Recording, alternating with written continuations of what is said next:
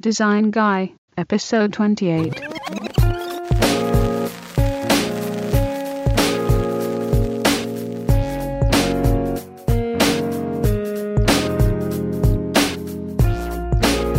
Design Guy here. Welcome to the show.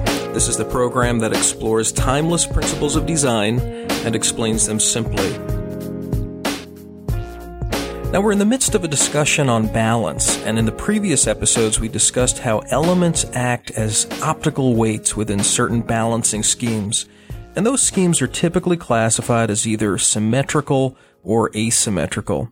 And we spoke about some of the implications and the effects, the feel that we get out of those schemes. Alex White, in his book The Elements of Graphic Design, defines balance and also sums up those balancing schemes as follows. He says balance or equilibrium is the state of equalized tension. It is not necessarily a state of calm. Symmetrical or formal balance is vertically centered and is visually equivalent on both sides.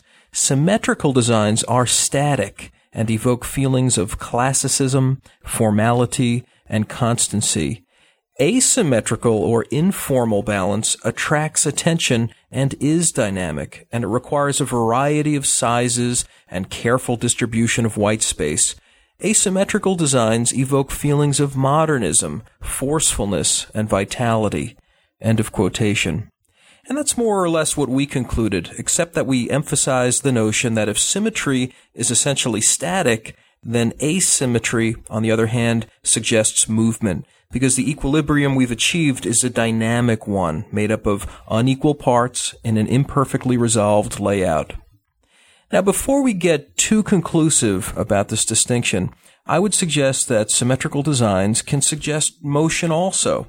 Think of a paint spatter shape. Now, if that splash radiates out pretty equally, we could call it an example of formal balance, or its close cousin, radial balance, to introduce a new term. Nevertheless, its shape is highly suggestive of action and movement, not to mention the choice of color and other elements that we could employ to further heighten our sense of dynamism. So like a tie-dyed t-shirt, symmetrical designs can be very dynamic if there are other things going on besides balance.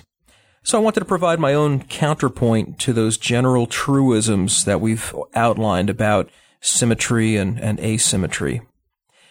Now, finally, there's one more kind of balance we should touch on before moving on to another topic. This one is called crystallographic balance, otherwise known as overall balance. This describes those compositions that are set up in a mosaic or a grid pattern. And if you're familiar with someone like Mondrian, you might be thinking of one of his grid compositions, which tend to consist of primary colors and black grid lines. Or maybe you would have in mind Warhol's painting of Mao Zedong, where the same portrait appears in repetition of 3 rows of 3. And these can be done really well, but in general, they tend to lack any point of emphasis or a distinct focal point. So graphic designers will want to create a better sense of hierarchy and order by staying away from the purest forms of overall balance, which tends just to have too many elements.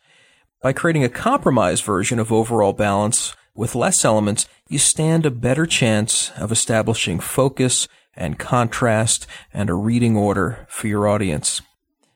Well, let me sum up this whole topic of balance by quoting White once more when he says, "Balance is an important route to achieving unity in design.